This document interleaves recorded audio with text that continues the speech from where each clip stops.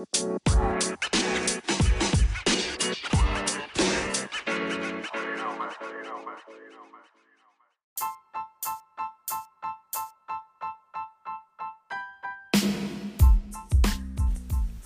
is good, everyone? Good afternoon, and welcome to another episode of Injured Reserve Podcast with your host, me, myself, and I, Mitchell Anderson. A lot of things to cover.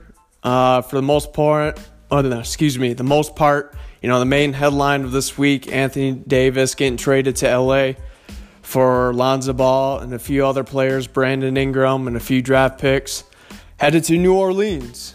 LeVar Ball, obviously very unhappy. For anyone that follows any media of sports outlets, very vocal about it. He's been on First Take and ESPN, this and that, saying, LA's never going to win another title. Lonzo voicing his concern and reason, saying he doesn't want to be in New Orleans. But I think we all know by now he obviously is the last person to be trying to bargain with New Orleans. A player that's been hurt more than he has played. He hasn't even played an entire season yet. 2 seasons in, and, his free throw percentage is still trash. It's just him, that kind of guy. Hey, like I said before, he's a draft bust. Just call it what it is. He needs to step down to the G League and work on his game. He came into the league way too fast, drafted way too high, and, you saw what happened. Pressure mounted, and a lot of it's not really on him. It's, the hype from his father. So the spotlight on him, and obviously LeBron going to LA, so that's double the spotlight, double the attention. And things didn't work out so well, and it happens. So he could revive his career, but like I said, he needs to work on his game. NBA ain't it. He needs to step down to the G League. Now, with that being said, LeBron James and Anthony Davis, that combo, on paper looks scary, looks solid. Right now, LA does have Kyle Kuzma. They still have him, so that's a big thing. They didn't want to get rid of him.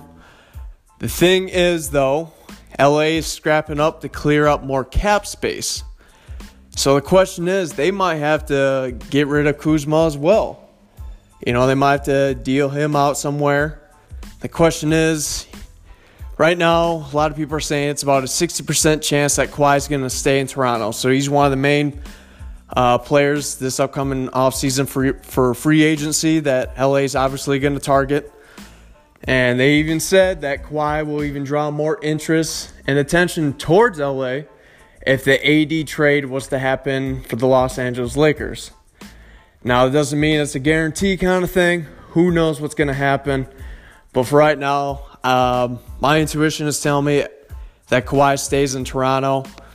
Like I said before, he has that right to go wherever he wants. He brought the city of Toronto their first title in franchise history. So the fan base, the owner, players, they really can't be mad at him. No one can. He did what he's supposed to do in literally his last year of his contract, which was, part of San Antonio before he got traded to Toronto, and he got that one major goal completed. Even if they did lose in the finals, he would still have that leeway. But with that being said, I don't think Kawhi is going to head to LA. I think for the most part, people are saying Kyrie. I think right now, Kyrie's supposedly leaning towards the Brooklyn Nets. Like I said before, pre-injury, before KD tore his Achilles, I was saying New York Knicks, the Mecca, the Garden, the Big Apple, you name it. It was going to be KD and Kyrie. That combo, New York, they cleared up cap space. It would have been the perfect fit. New York was looking solid heading into the offseason. Before the NBA draft, everyone was, assumption that if they win that draft lotto, get the first pick, it was going to be unanimous in Zion. Now that doesn't look so bright. It looks like Zion's probably going to go to New Orleans. And R.J. Barrett, his teammate of Duke, is going to go to New York, which isn't bad. Solid substitution. With that being said, Kyrie, who knows? Either way, him and Al Horford, his teammate of Boston, they're both leaving. They're out of there. So I think Kemba Walker's going to go to LA. I don't think Kyrie's going to want to go to LA. Wherever he goes, he's going to ball out regardless. It was just a down season for him. It happens. With that being said, if they do land Kemba and they get, Anthony Davis and LeBron, I think Kuzma is going to have to be part of that deal, no doubt. Like I said, they're still trying to clear up some more cap room to be able to get a max deal for the next player in free agency.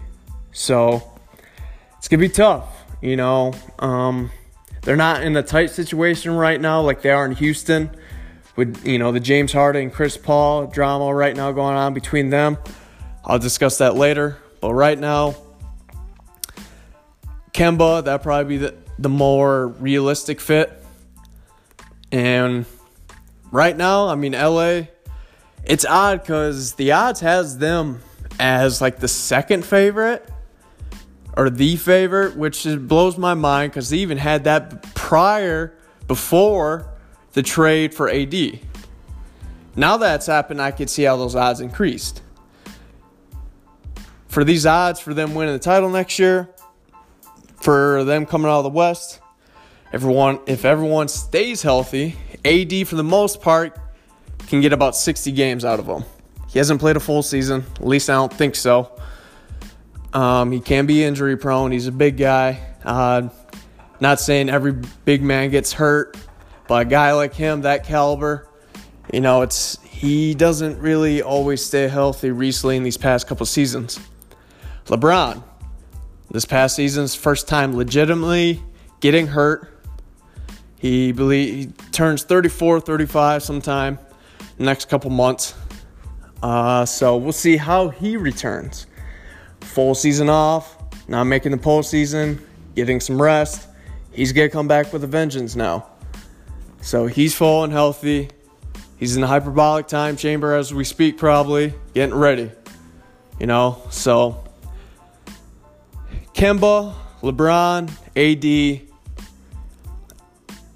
On the West, they're looking. If it wasn't for Golden State getting hurt, I would still favorite Golden State for coming out the West next season. But now everything is looking really bright for LA. Like I said, if they stay healthy, knock on wood, we'll see. We'll see how that chemistry goes. Like I said, it's still the West. The West is still dangerous. There's still some dangerous counterparts. You still got Portland. They can still ball out. Don't doubt CJ McCollum and Damian Lillard and all those guys. They're still dangerous, no doubt. So, either way, like I said, if Klay Thompson doesn't tear his ACL, if he doesn't tear his ACL, I would still have Golden State the favorite in the West. Depending what KD does, I don't know. I think he might stay now, but who knows? Achilles injury, that's going to be a long time before he comes back. He's going to miss the 2020 season. But Klay, ACL, he'll probably fully healthy, I would say 9 months, unless he gets that Adrian Peterson water, like when he tore his ACL back in his prime days in Minnesota. He tore his ACL. He comes back a year later. He was back and running, I think, in 3-4 months. And the next season, the man rushes over for 2,000 yards.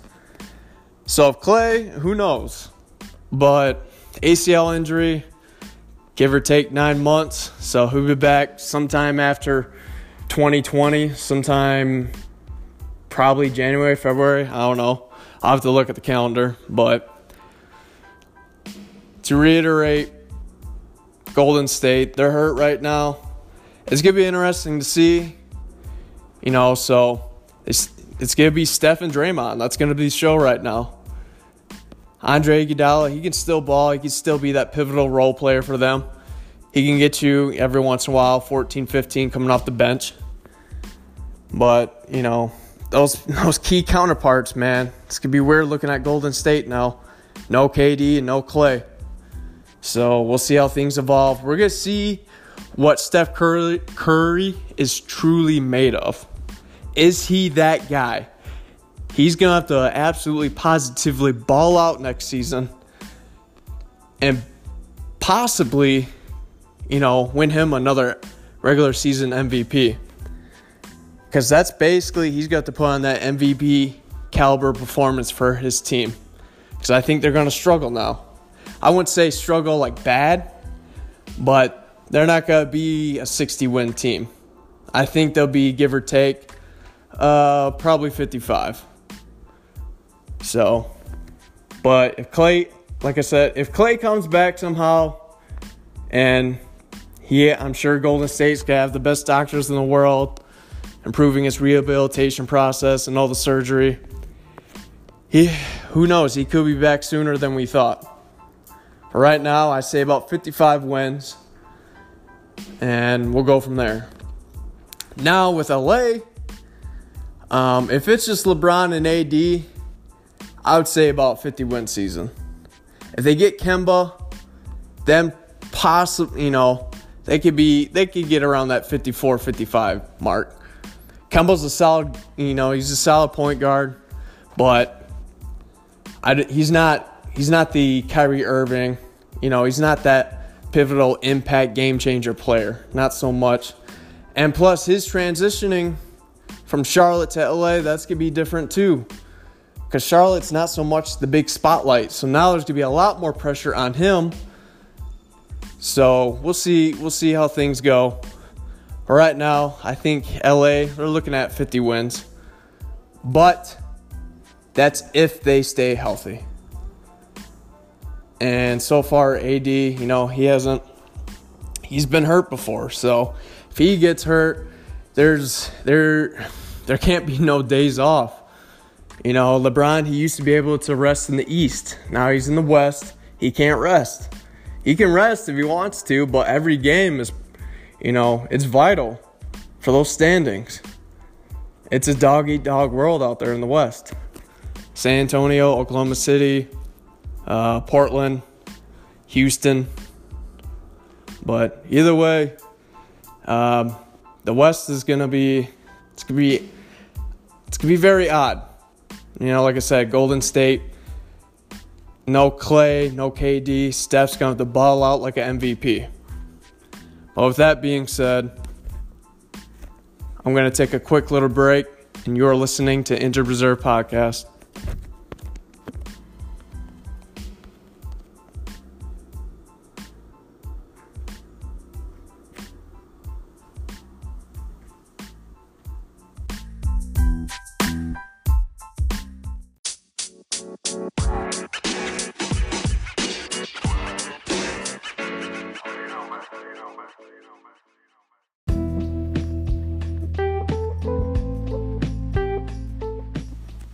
Welcome back to Injured Reserve Podcast. So, as I said before, the West is going to be very eccentric coming into next season. Excuse me, can't talk today. It's going to be even more centric, with the drama going down in Houston.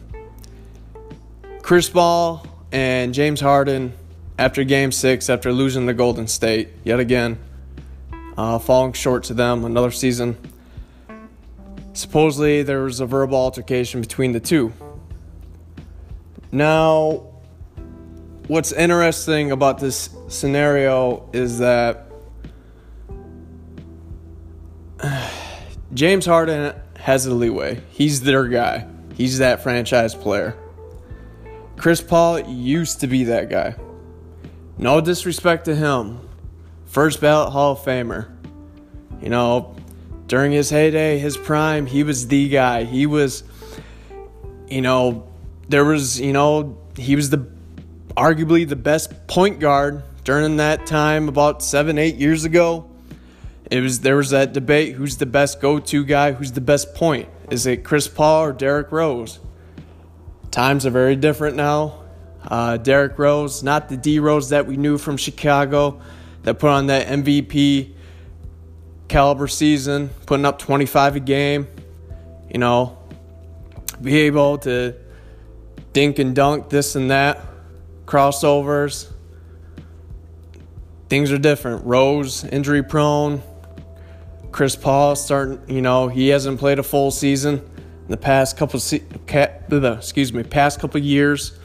On average, in the last 3 seasons, he's missed 23 games per season. So with that being said, you got to think, as a Houston Rockets fan, you kind of got swindled. And you got to look on paper. If you really look at it, Chris Paul, it's always been an issue with him. There was, conflict with not only James Harden, but before this, it was Blake Griffin. And there was other reports that, other teammates that he's had issues with. Now, the reason why I say Houston got swindled is because take a look at his contract. And, man, I don't know who the GM of Houston is, but, man, whoever thought this was a good deal. Chris Paul, back around 2018-17, he signed a 4-year contract with Houston, $160 million. Not exactly $160 million, but close to that, 159 some change. Virtually, this man is making $40 million per year. So by the time his contract is up in Houston, he'll be 36. And he'll be balling out with $44 million that year. The thing is that I don't understand is that I'm not saying he's worth a solid contract, but when you're signing at the time a 32-year-old point guard, I mean, man, it's just, especially when there were, times where him and Harden clashed and this and that, it's not so much a big issue if they're winning titles, but it's a major issue if they're not. And that all that money and all that cap space, that's killing Houston right now. Because if they didn't get CP, they could, trade him for whatever, this and that, if they did not sign that man this much money. So no one's going to trade for that. I mean, I wouldn't, so who's going to pay? Who knows what's going to happen in Houston, because, Chris Paul and James Harden, the reports that the chemistry between those two, it's demolished and it's beyond repair. So right now he's 34.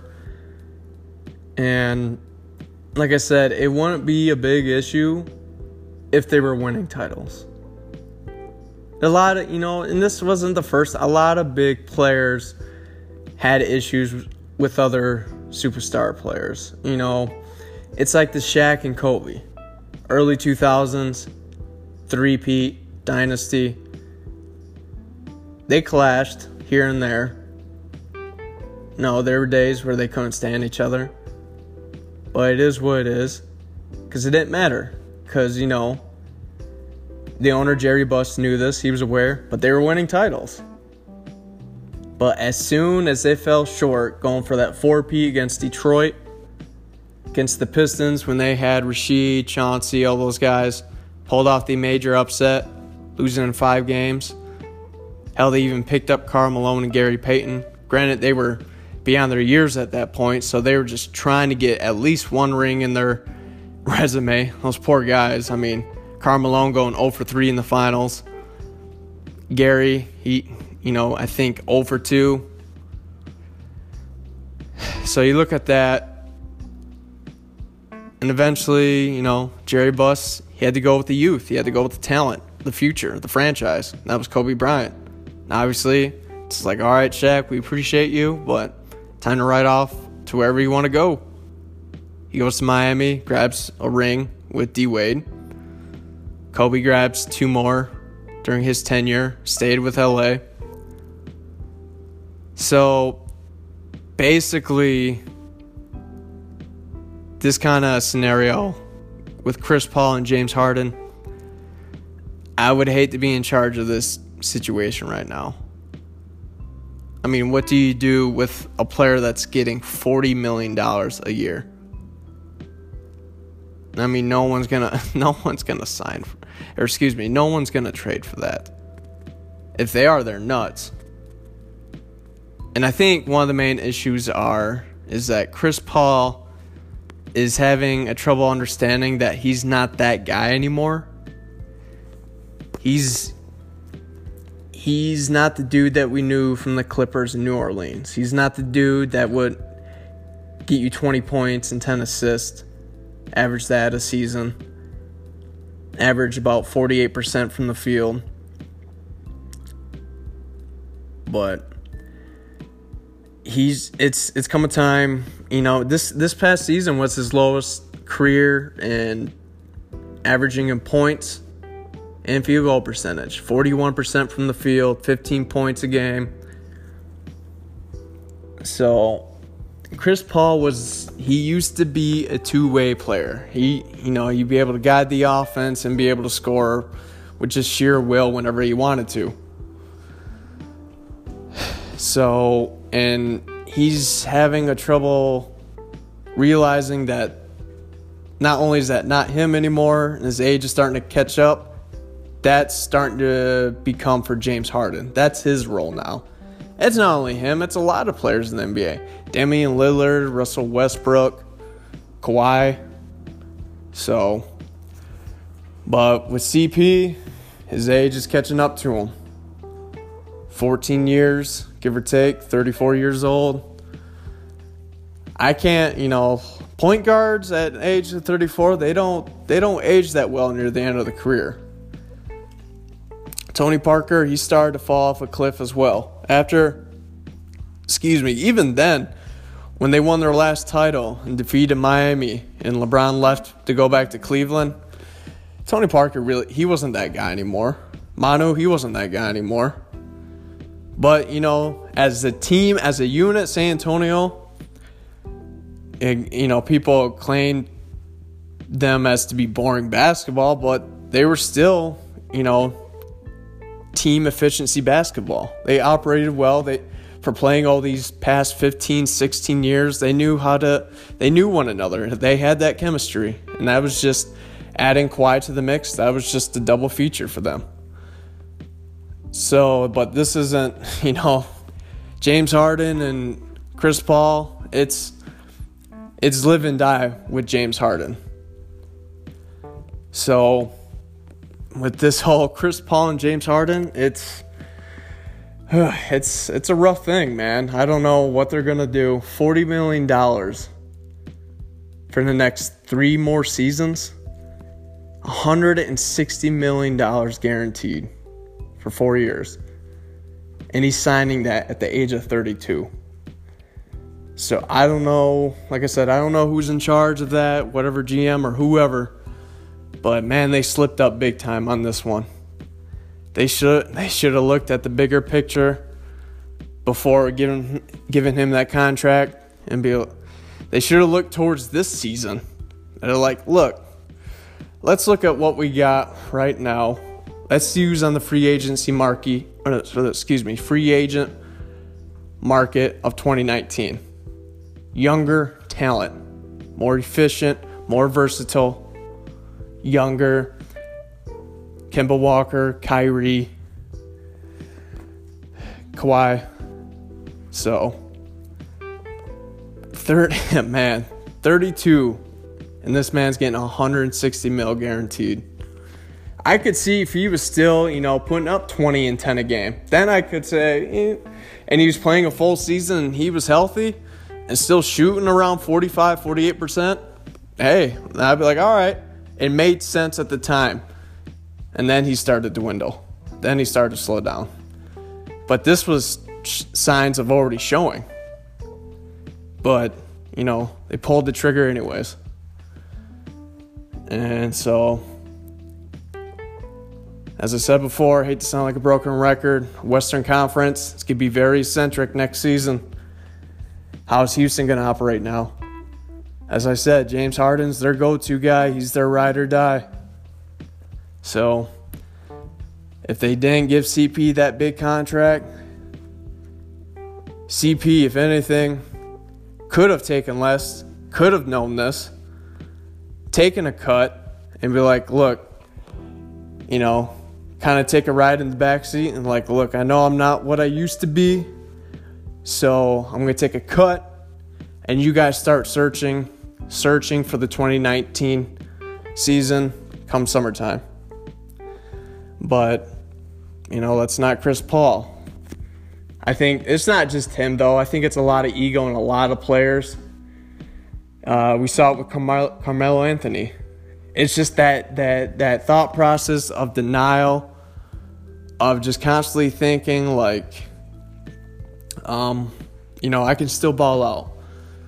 Carmelo thinks he can still put up 25 a game. That's not him anymore. Houston tried that with him this early in the season, on the early going. When they're about 10, 12 games in, he just, wasn't him. They tried to give him a role and get him to understand, hey, come off the bench, be a sixth man. That's okay. There's nothing wrong with that. Dwayne Wade's doing it, and it's working out great for Miami. Yes, they fell short of the playoffs, but they were fighting at the time. They had a shot. I think they finished the season 41-41. They were close. Miami operated better when Wade was coming off the bench because he knew in his heart of hearts that he wasn't that guy anymore, and that's okay. If anything, that's more respect to that player. That adds more legacy to the resume. He's a 3-time champion. Finals MVP. But that shows the difference, though, between a Dwayne Wade and a Carmelo Anthony and Chris Paul. Those two entering mid-30s think they can still ball out. Think they can still do it. They see guys like LeBron James and think they can still do like he can. And it's not like that. Not every player, not everyone has that same kind of, I don't even know what you want to call it, just crazy genetics of recovery. But at the same time, LeBron James does take very well care of himself in the offseason.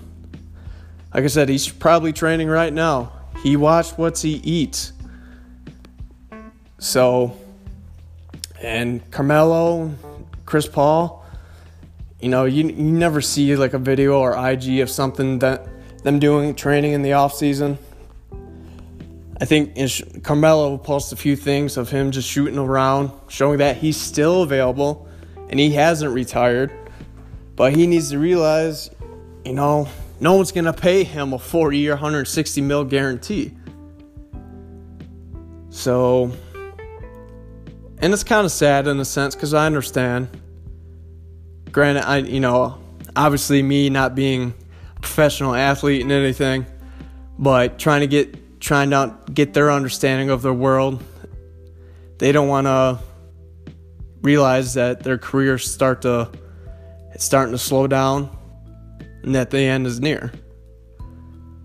But like I said, what takes a good player to a great player is not only just the numbers and the accomplishments, but them realizing themselves and knowing what role they have to do and have to produce to try and make their team better. So, but who knows? Like I said, Chris Paul, Carmelo. It's Carmelo, who knows? Someone could sign him, and maybe he'll realize that this offseason. Being gone for, this long, him not playing that long, I don't think he even played 10 games this season. Maybe he'll realize that him coming off the bench was a good thing. But we'll see what happens, LeBron and Chris Paul always dreamt of playing with each other, but that would have been cool 7-8 years ago. But now, Nah, man. It's especially, I don't think even LeBron would be a big fan of that idea. Trading for a 4-year, $160 million guaranteed. As they're trying to clear up more cap space, for that matter. But with that being said, I'm going to take a quick little break yet again. You are listening to Injured Reserve Podcast.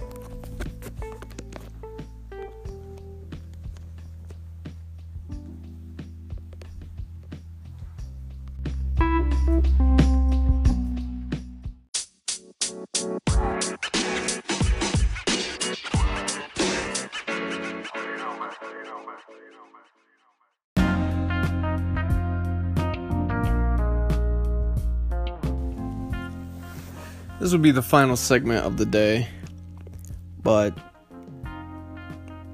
speaking of not only just trades and drama going on, but let's switch gears a little bit from the NBA to the NFL. Surprise, surprise, the new head coach for the Green Bay Packers, this Matt LaFleur, or I probably chopped up his last name, the new head coach for Green Bay, young guy, mid-30s, give or take, coming out of Saginaw Valley, Division II football, played quarterback there. Very first, head coaching job, and it's in Green Bay, and he has to coach over Aaron Rodgers. Now, I've stated before, this ego with A-Rod is something else. And, when him and Mike McCarthy clashed before the Green Bay decided to let him go, and I defended him, I always thought he was a solid coach. I just think A-Rod couldn't get the job done when the time the team needed him most, when he would have fallen short a few times in games. I believe, this isn't going to end well either. So as a coach like that, you put him in a compromising position, not only as his first head coaching job in the NFL, but you have to coach over Aaron Rodgers. It's one thing to go, coaching from one team to another. Maybe got Coach of the Year award, or maybe a Super Bowl, or not even that, perhaps a few divisional titles, or a playoff appearance or two. But the fact that this is your very first career as a head coach in the NFL, you're not going to be able to tell Aaron Rodgers what to do. So there's already going to be friction in Green Bay right now. He's not a fan of the play calling that Matt's doing. Obviously, like Mike McCarthy, he's not a fan of the audibles that he's installing. It's going to come down to, do the play calling and basically having to establish a solid positive connection and chemistry between those two. Being like, look, I'll make a few play calls, and if you see something up front that you don't like, do your own audible kind of thing. But that's best case scenario, if it works. I don't know.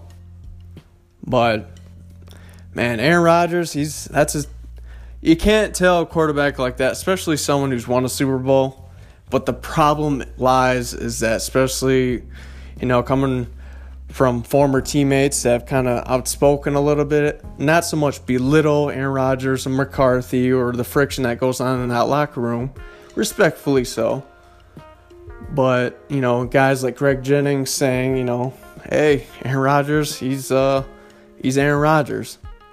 And when someone says, like, so-and-so is so-and-so, you always, you got to know, just like, ignorance is bliss. You can try and talk to them, try to give your insight, try and give your opposition, trying to give your proposition, your argument to be able to enhance their viewpoint on why you see things fit, and try to get a connection between that other person and try to get a relationship, hopefully positive. But people like Aaron Rodgers, man, they're not going to stand for it. They see it their way or the highway. Simple as that. Point blank, period. You're not going to be able to coach that. So, him and Matt, man, that's a tough job. So all I could say is good luck. And especially a guy that's coming out, that played only not a college at Oklahoma or Texas or Michigan or Bama, Georgia, Clemson, Saginaw Valley State University, a Division II college football school. And you're going to try and coach over someone that went to a D1 college, went to California, won a Super Bowl title, and he won an MVP. It's just, I don't know what the people in the main head office up there in Green Bay were thinking. So, but obviously from here on out for the rest of the career, whatever Rodgers has left, it's ride or die with him. But I think a lot of people fail to realize is that, yes, Aaron Rodgers is a Super Bowl winning MVP. But people give, a little bit too much credit. A lot of that credit, I wouldn't say a lot. Let me reword this. Half of that credit for his MVP performance is because of that defense. When Green Bay defeated my Pittsburgh Steelers, Super Bowl 45, they outplayed Pittsburgh's defense, who at the time was at their high of highs, and really haven't been that same caliber since. They've been solid, but not the squad that they had. Clay Matthews, A.J. Hawk, Charles Woodson, I believe, won Defensive Player of the Year that year.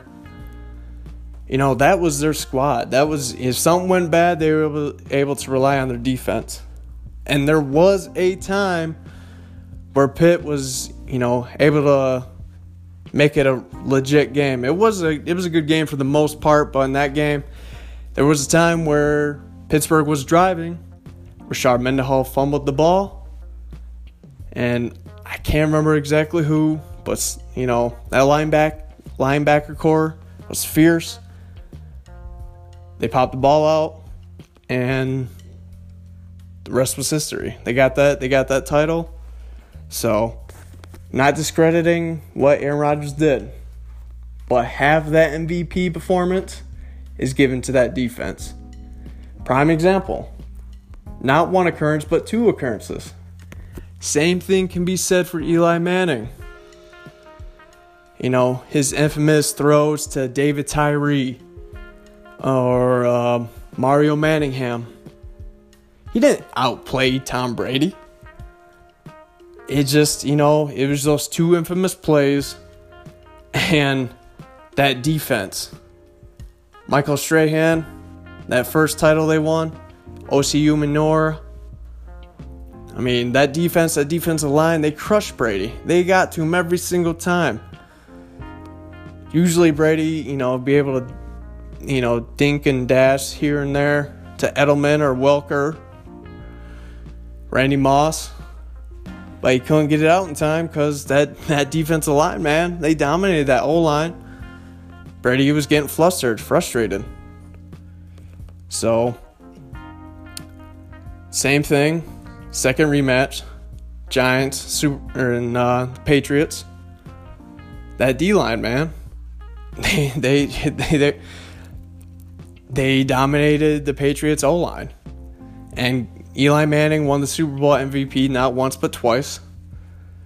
Again, not discrediting what he did.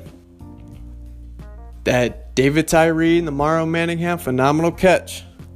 But he did end up leading that final drive. First one being a Plaxico, and the second one I can't exactly remember who it was too. But he did lead the drive. But people fail to forget that defense, those defenses, those two Super Bowl appearances, all credit to them. And people sometimes have some misconceptions about that. But sometimes they don't. It's like the 2000 Baltimore Ravens, arguably one of the top 5 greatest defenses of all time. nobody can hardly remember who the quarterback that was that year for Baltimore. I think it was Tim Hasselbeck. I really can't remember. I cannot remember who the quarterback was for Baltimore. But it was a quarterback who's just don't turn the ball over. And that's exactly what happened. Ray Lewis, Ed Reed, that defense was scary, man. So,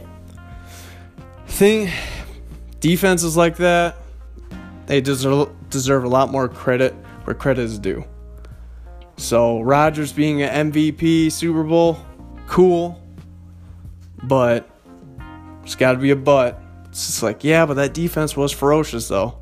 He didn't lead that entire team by himself. And also give credit to the receiving corps as well. Donald Driver, Greg Jennings. But speaking of Packer Nation, kind of off topic, Brett Favre yesterday went on Instagram and posted a picture, him holding the Lombardi Trophy when he won it back a couple of years ago, probably 20 years ago, I think, saying he's back. 2020 season. He's coming back. He's 49, turns 50 in October. So the internet, of course, being the internet, goes wild, crazy. Social media, Facebook, memes, Twitter, Instagram itself. Stuff like that, it's kind of fun. It's fun to watch things unravel. Just at the snap like Thanos on the Infinity Gauntlet, memes, videos start popping up like crazy. Favre's back. Now, of course, later on, Brett Favre went on to say that his Instagram was hacked and it was deleted. So, but at the time, it was fun. But Brett Favre being Brett, the sad thing is, when I first saw that, I'd be like, you know what? He could probably still throw better than most players now on some of the rosters. I know he can do a better job than Nathan Peterman. How he still has a job. He's not in Buffalo now. How, he's in Oakland now. How that man still has a job, I'll never know. But guys like that, I'd be like, you know what? Favre could probably still sling it. But taking the hit, not so much. But at the time, it was pretty funny. It was entertaining. Like I said, the internet being the internet, undefeated, except I think the internet took its first L of all time. Kawhi Leonard at that parade when they returned back to Toronto, and doing his little speech to the fans and doing that little laugh because he knew his laugh in the beginning of the season. The internet went crazy, went wild because his laugh is just kind of weird and just off, and just how timid he is, which there's nothing wrong. I kind of felt bad for the guy. He actually won up the internet doing the ha ha ha at the end of his speech. Fans went wild, his teammates losing it. That's the only man that has defeated the internet. He's 1-1 against the internet. But other than that, it's fun to see kind of trends like that. Sometimes good, sometimes bad. But with that being said, I'm out of time. I appreciate all y'all listening. And until next time, hope everyone has a great week. And I'm out of here.